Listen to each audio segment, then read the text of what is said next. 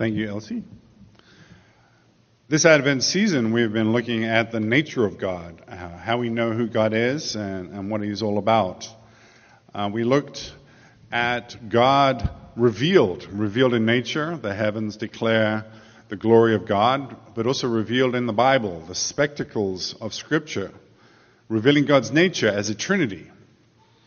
Three persons, Father, Son, and Holy Spirit, so united, so intimate, so loving that they become one God. Last week, we looked at what it meant that God is Father, our Father. And the fact that Christ actually has two fathers. God is his real father, but when he becomes a child, Joseph becomes his adopted father. And that is a picture of what it means to be a Christian. That we are adopted by God, that's how we got to call him Father, and that we become part of the Christian family. We are adopted into God's family. Christ is adopted into the human family and becomes subject to all the problems that we have.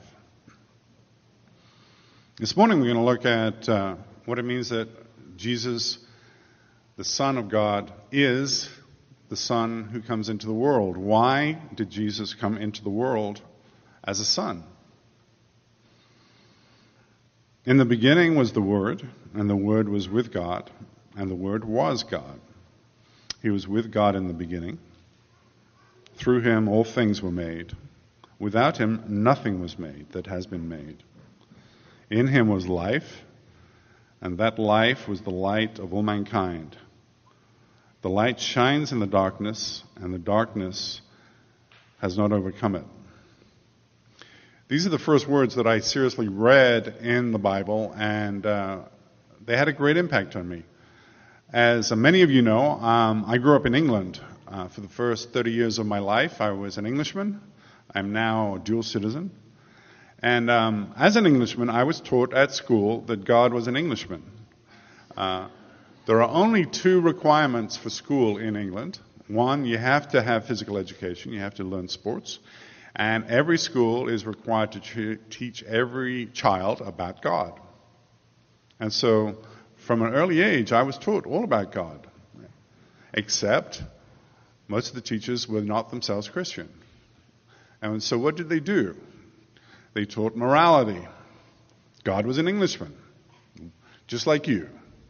God was like your school principal. God was like a policeman. God was this power of order and justice, and you better be good, otherwise God will get you. And if I thought about Jesus at all, he was like a really, really good kid. He was like God's kid, and therefore he was brought up to do the right thing. A goody two-shoes. I had no time for him at all. And as an Englishman, I thought that's what Christianity was. That is what it was all about. It wasn't until much later in life, particularly coming to America and running into Christians. Americans, by the way, love to talk about Jesus. When I was 18, I hitchhiked from New York to San Francisco, and you would not believe how many Christians picked me up so they could tell me all about Jesus. I thought they were insane. But anyway, I grew up, I learned a little bit about the world, and I began to take God seriously when I started to hurt, when I went through some difficult times in my life. I actually became a Christian across the river in Manhattan under the teaching of Tim Keller. But it was these words that expanded my idea of who Jesus was. Because here, we don't just see some goody two-shoes, some morality, some example of what it means to be a good human being. Here we see a cosmic Christ, someone who creates all things. In the beginning was the Word, and the Word was with God, and the Word was God. He was with God in the beginning. That He is the second person of the Trinity. First is Father, the second is Son. Through him all things were made. Without him nothing was made that has been made. You know, the Bible begins, in the beginning God created the heavens and the earth. and the heavens declare the glory of God. What do these words say? In the beginning, He, the Word, that English word is the Greek word logos.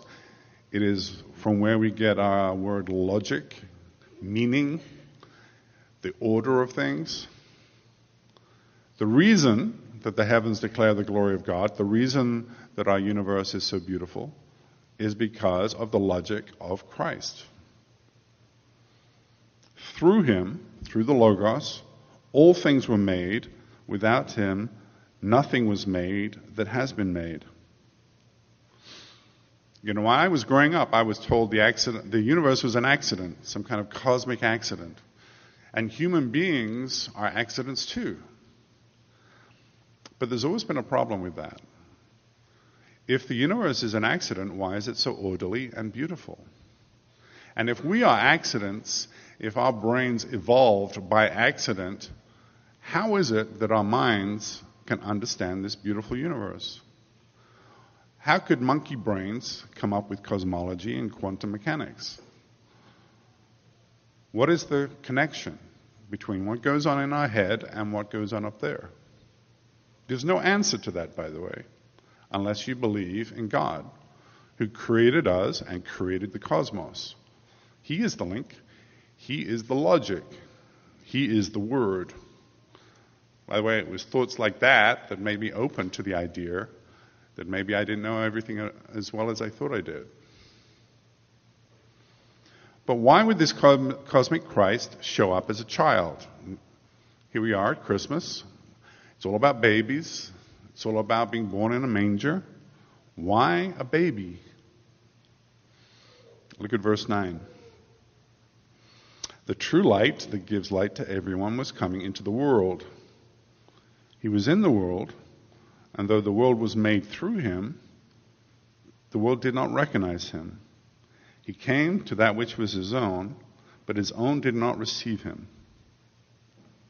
How could we receive him? If Jesus had shown up in his true nature, you know, a majestic king at the head of celestial hosts, some great pulsating orb of power, something so transcendent that it blew our mind, how could we possibly have received him or understood him? You know, I think most of us dramatically overestimate our ability to handle reality. Most people get nervous and tongue-tied when they meet powerful earthly people, when they meet celebrities. You'd be amazed how many people I ask to stand up here and just talk to you, and that the idea terrifies them. If that is true, how could we possibly meet this God who created all things with a word, who is Lord of everything, who is omnipotent, who is infinite, who is perfect in every way? Could we really encounter such a God, such a personality? I was told a little kind of fairy tale illustration of this point by a preacher a long time ago. He invited us to imagine the prince of a mighty kingdom who travels the realm to learn what his inheritance will be. And he falls in love. There's this an ordinary woman in an obscure part of the kingdom, and he falls in love with her, as happens in fairy tales. And he has to figure out how to start a relationship with her. What if he shows up as a mighty prince at the head of his retinue of courtiers? The whole majesty of his person and his army is going to blow her mind. What could she possibly do? How could she possibly think about having an honest relationship? Well, maybe he could show up in secret. Maybe he could pretend to be an ordinary person like her. But then the relationship would be based on a lie. It wouldn't be love. There'd be no truth in it. The only way it could really work is if he gave up his power and his majesty and he became like her so that they could have a relationship. And that's what the Bible says that Jesus did. Christ, being in very nature God, did not consider equality with God something to be used to his own advantage. Rather, he made himself nothing by taking the very nature of a servant, being made in human likeness, and he humbled himself. Now, in fairy tales, love is easy. In fairy tales, people fall in love at first sight. That first love is always true, no matter what the cost, no matter what the obstacles or challenge. Love triumphs, and they live happily ever after. But that's not the way it works in real life. You know that. In real life, love has two problems. Relationships have two big problems: shame and fear. As the Bible claims, and any counselor or psychologist you talk to will agree, shame is a universal feature of human beings. In fact, a person who is literally shameless, who cannot feel shame, is pathological. Will never make a relationship with anybody. Why are we ashamed? Because all of us carry baggage. All of us carry things that we're not proud of, things that are not right, things that we've done or thought, circumstances we've been through that have left their mark on us. And so because of shame, relationships are hard. We fear that we're not good enough, that if a person gets close, they're going to start seeing things that are not pretty, that we're not smart enough, that we're not clever enough, that we're not together enough. We feel that if we truly get close to somebody and reveal who we really are, they will be repulsed. They will stop loving us. They will stop liking us. They will reject us. They will leave us. And so shame leads to the fear of rejection. And this is the vicious cycle of humanity. We're social creatures. We long for connection. We long to be loved and to love, to get close to other people, to share ourselves. But we fear rejection because of our shame. We fear getting hurt. We avoid. We shift our attention onto other things. We withdraw.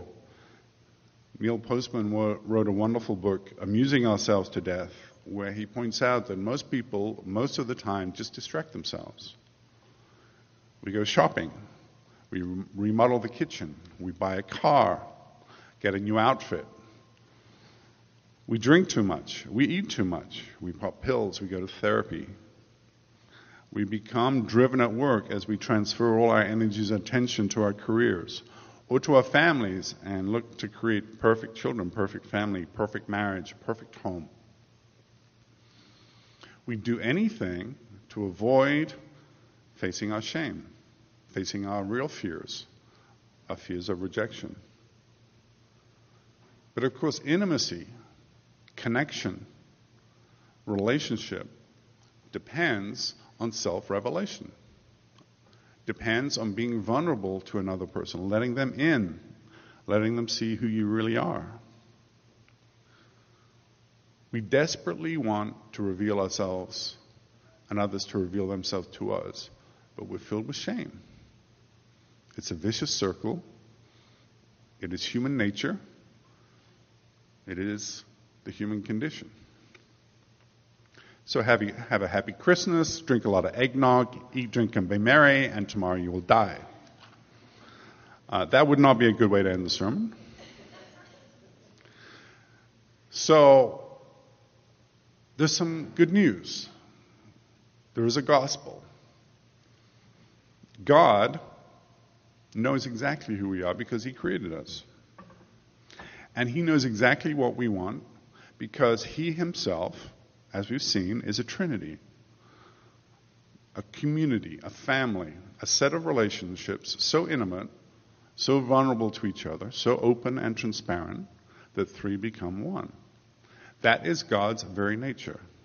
The Bible says God is love, a love that circulates between Father, Son, and Holy Spirit from all eternity. He knows exactly what we need because he made us for that. So what does he do? he enters our world. Not as some majestic, glorious king that's going to overwhelm us. Not as a lie. Not pretending to be like us. But as a child. He comes alongside us as vulnerable as it's possible to be. Wholly dependent for his existence on human parents. On the care and attention of the human family. Vulnerable enough to be betrayed by a kiss. Wholly vulnerable to all the problems of human life. That's why Jesus shows up as a baby, to come alongside us. You know, I read a story a while back about a SEAL team. You know, this SEAL team's job was to rescue hostages. And they're on this mission, and they storm the village where the hostages are being held, and they storm the building where they are, and they break down the door to free the hostages. And they go in, and the hostages don't move. They're all curled up on the floor, covering their faces and their heads, absolutely terrified. They're frozen. They had been prisoners in the dark in that room for so long that they were terrified, filled with horror, frozen in horror. They didn't move. They didn't respond. And the SEALs are like looking at each other. What on earth are we going to do? Too many to carry. We got to get out of here. But instead of running away, each SEAL entered the room and got down next to a hostage and laid in the dirt, looking into their faces until they made eye contact. And then each one of them made a promise. If you trust me, if you follow me, I will take you home. That's what it took to break down the fear and the horror and the terror of what they've been through. They had to make themselves like the prisoner, to come alongside them, to establish that connection. And it worked. And they got all of them out of there. To make a connection, to establish that relationship, somebody has to go first. Somebody has to be vulnerable first. Somebody has to show that they love you and they care for you and that they're there for you. And that's what God does through Christ. That's the reason that he comes so vulnerable and as a child. He is inviting us into a relationship in the least threatening human way it's possible to be. Who doesn't love a child's smile? Who doesn't want to spend time with a kid? And if the measure of true love is the courage to make oneself vulnerable for another, then Christ reveals a very large heart, a vast courage, an unfathomable commitment to relationship and intimacy and to taking care of us. The Word became flesh and made his dwelling amongst us. We have seen his glory, the glory of the one and only Son, who came from the Father, full of grace and full of truth. That's what we celebrate at Christmas. That's the gift. That's the gospel. Let's pray together. Lord, we thank you that through Christ you have drawn near to us. That through Christ you have made yourself vulnerable to us. That through Christ you've not only revealed who you are, but you've revealed a love and a commitment that we can scarcely imagine. We thank you for that truth. We thank you for what Christ reveals, and we thank you for the gift. In Jesus' name, amen. Right now, as we continue to worship, we're going to receive an offering. Sinful, broken world. Sorry about that. We are now going to receive an offering. The offering is a chance for members of this church and friends of the ministries of our church to support those ministries. If you're a guest or a visitor, please don't feel obliged to give. Think about what you've heard. Enjoy the music.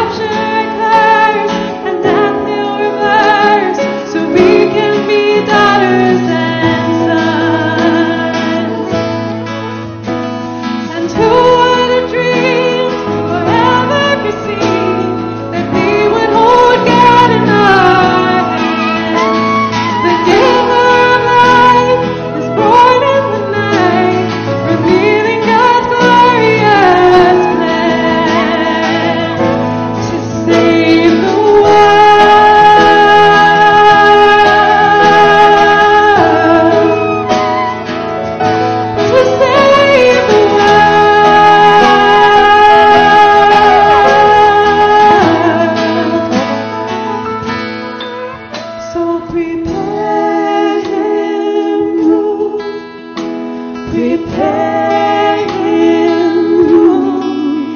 Let the King of glory enter in. Prepare him room. Prepare him room. Let the King of glory enter in. Last time. Prepare him room. Prepare him room. Let the King of glory enter in. Prepare him room. Prepare him room. Let the King of glory enter in.